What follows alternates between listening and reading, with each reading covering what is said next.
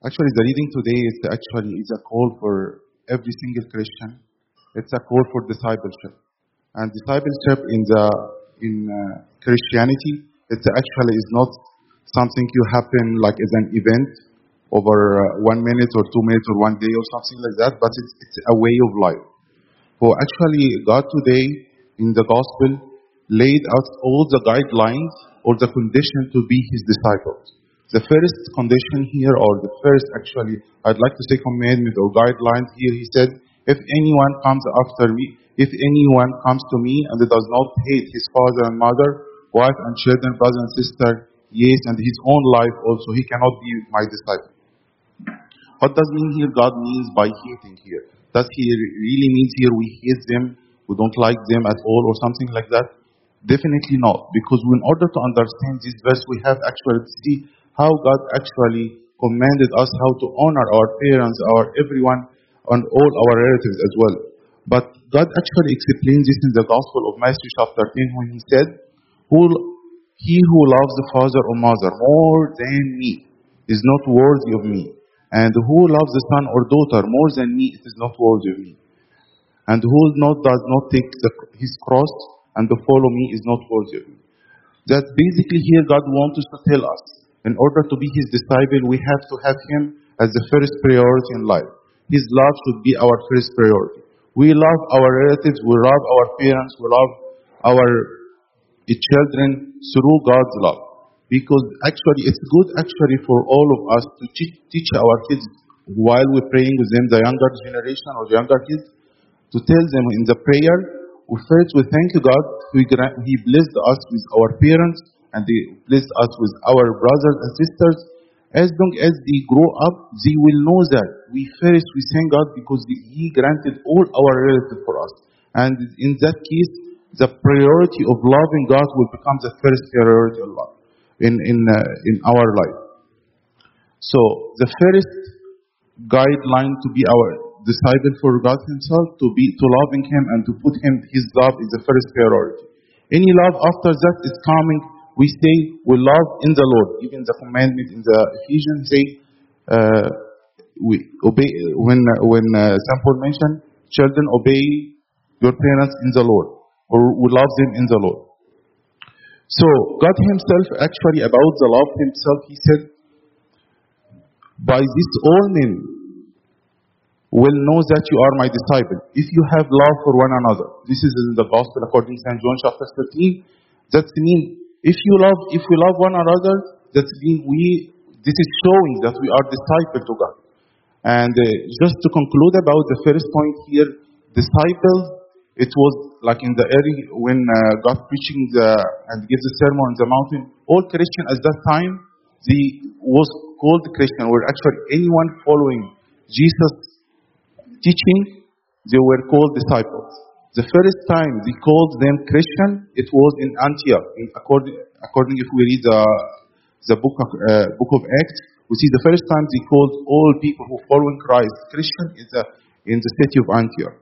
So Christian people means we are disciples. All of us we call to be disciples. But here we would like to highlight a very important point about love here. And God Himself, He said, if you abide in my word, you are my disciples indeed. What does this mean? Abiding here, what does this mean? It's not just we listening, it's not just we basically hearing the word of God, but grounded. That means this word become an action in our life. Okay? This is the first point. Loving God, this is the first condition. Once we know the first condition, we can just go to the second condition, or the second guideline, how to be a disciple of Christ. The second one is bearing the cross or carrying the cross. God Himself said another verse about that. If anyone desire to come after me, let him deny himself and take up his cross daily and follow me. It's very clearly here, carrying the cross, it's one of the important things that distinguish Christians. Okay, what is the meaning carrying of the cross? When we look at the cross, what the cross mean to us? It's just a pain and suffering and everything, and just all this kind of pain. Actually, if when we look at the cross, we never see the cross, we look just at the painful or the suffering point of view. The cross has actually it's two important point of view, actually.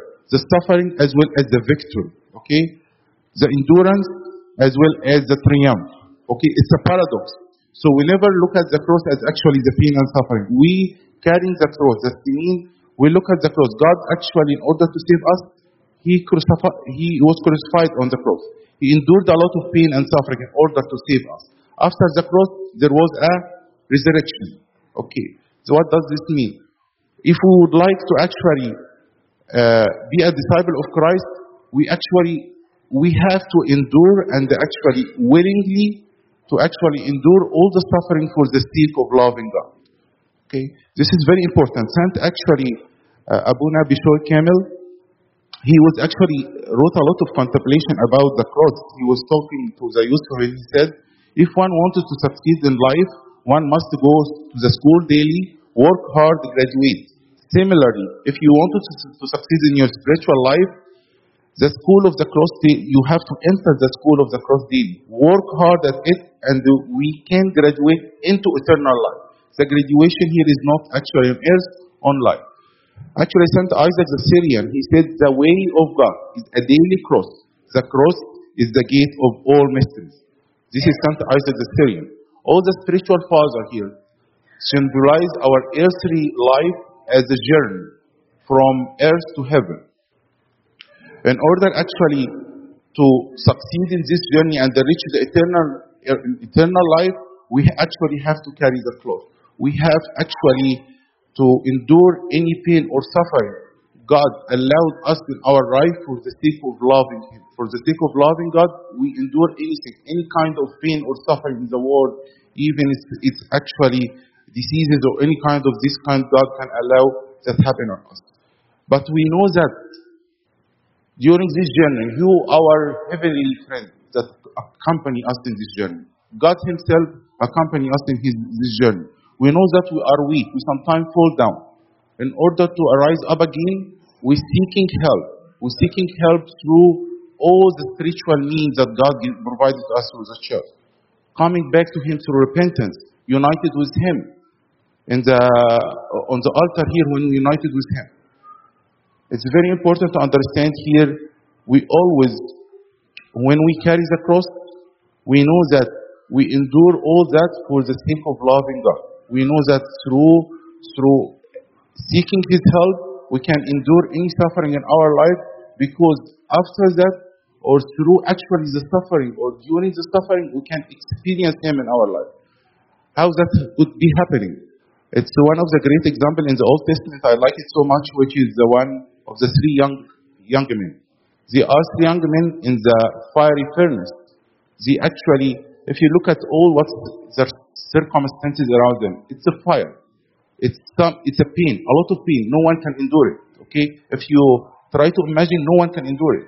But actually, because they were seeking God, God was them in the fire. And the fire became with them nothing. It's the same if we look at all the martyrs who actually endure all the suffering for the sake of loving Christ, in order to be united with Christ. They were seeking God's help. They were seeking God's grace. I'd like also to highlight here a very important point St. Paul mentions here in the 2 Corinthians chapter 6, when he says, as sorrowful yet always rejoicing, as poor yet making many rich, as having nothing and yet possessing all things. Most of all, as dying, and behold, we live. What does this mean? Through all this pain and suffering that St. Paul experienced during his missionary, through all the people, when he preaching Christianity, he actually endured a lot of pain. But during this kind of pain, he was seeking God, and he feeling God's grace standing with him. And this is very important. We never look at the pain that we can just do it by ourselves. We're seeking God's help through the Holy Spirit, through the spiritual meaning in the church. This is about the second point, which is carrying the cross. The last one is actually forsaking all what you have. The third point, forsaking what we have, if we look at it as actually, it's gradually. If you love God, you'll be putting Him the first priority. You will endure any suffering in your life. And this is the second sign to be a disciple. And the third one, you can forsaking any kind of love, whatever is love of money or love any possessions that you have, for the sake that you want to follow Christ. Actually, Saint Peter said to God, "We have left all and followed you. Therefore, what shall we have?" Look what Jesus Christ answered him. "And everyone who has left houses or brothers or sisters or father or mother or wife or children or lands, for my name's sake, shall receive 100-fold and inherit eternal life." It's a very clear message here, God. When we follow Him willingly, when we love Him willingly, when we carry the cross willingly, when we're forsaking any love in the world that actually can hinder our spiritual growth, this will actually give us a very, very important reward. Very actually, like when we say, you receive 100-fold and you inherit the eternal life. Just to conclude the English part here, in our church we have a lot of source of discipleship. If we mention the three conditions today about loving God, carrying the cross, the third point, forsaking all what you have, in the church we have a lot of source of means that we can be disciple of Christ. By actually, in the Holy Bible, by reading and listening as well as acting. All the teachings that we are learning, we should be transformed to actions in our life and actually to work according to it. As well as we can disciple all the saints. The Saint Nina, for example, he left everything to follow Christ. What we do in our life to follow Christ? Do we have God is the first priority in our life? When actually we go and repent and confess, we go to Abuna, we not seeking absolution or just forgiveness of our sins, but also you seeking spiritual advice. It's actually one of the source of the disciples that we are blessed in our Orthodox Church to have a father of confession, to actually us seeking His guidance through the Spirit of God. Just to summarize everything in Arabic here, إنجيل النهارده إنجيل جميل جدا بيتكلم عن التلمذة، والتلمذة هنا ليست هي دعوة للتلاميذ ولا الرسل بس، ولكن دعوة لكل شخص. وكان كل المسيحيين لما كانوا بيؤمنوا بالسيد المسيح وبيتبعوا تعليمه ما كانوش بيطلقوا عليهم مسيحيين في الأول. أول مرة أطلقوا عليهم مسيحيين حسب أعمال الرسل صح 11 أو 12 I remember كان في city of Antioch. فكان كل الناس اللي بيتبعوا تعليم السيد المسيح، وكلمة disciples أو تلميذ معناها شخص بيتبع تعليم المسيح. تابع تعليم المسيح ليس ان هو مثلا يتذكر المعلومة بس، ولكن يتذكر المعلومة as well as ان هو بيحولها لفعل في الحياة.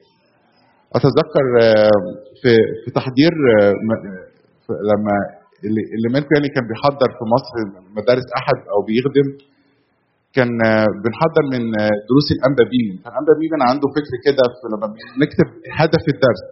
اوكي، لما نيجي نعلم اولادنا نقول هدف الدرس ايه؟ لازم نقول ان يعرف، فهو في جزء معرفه في الدرس، وان يشعر، يعني الدرس يدخل لوجدان الولد، ان يتدرب. ليست المعرفه بس وليست بس تخاطب عاطفه، ولكن دي لازم تتحول لايه؟ لسلوك.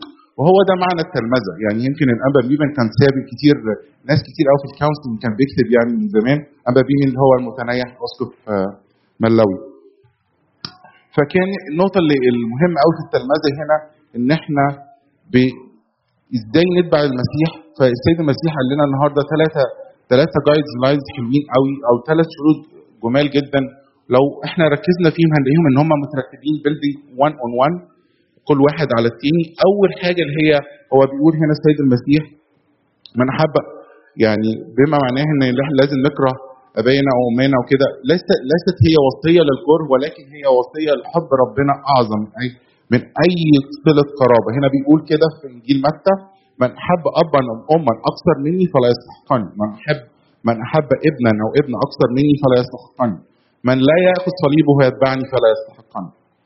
فالمسج هنا كتير جدا هو وضع محبه ربنا فوق اي اعتبار، فوق كل محبه الاقارب. ونقطه حلوه اتعلمنا احنا ازاي نوصل المفهوم ده لاولادنا لما نصلي معاهم.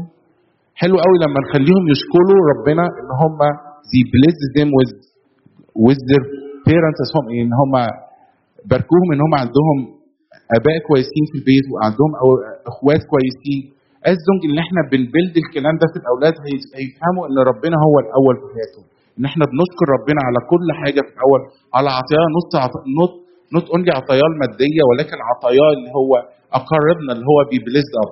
فتكون محبه ربنا هي اول محبه في حياتنا.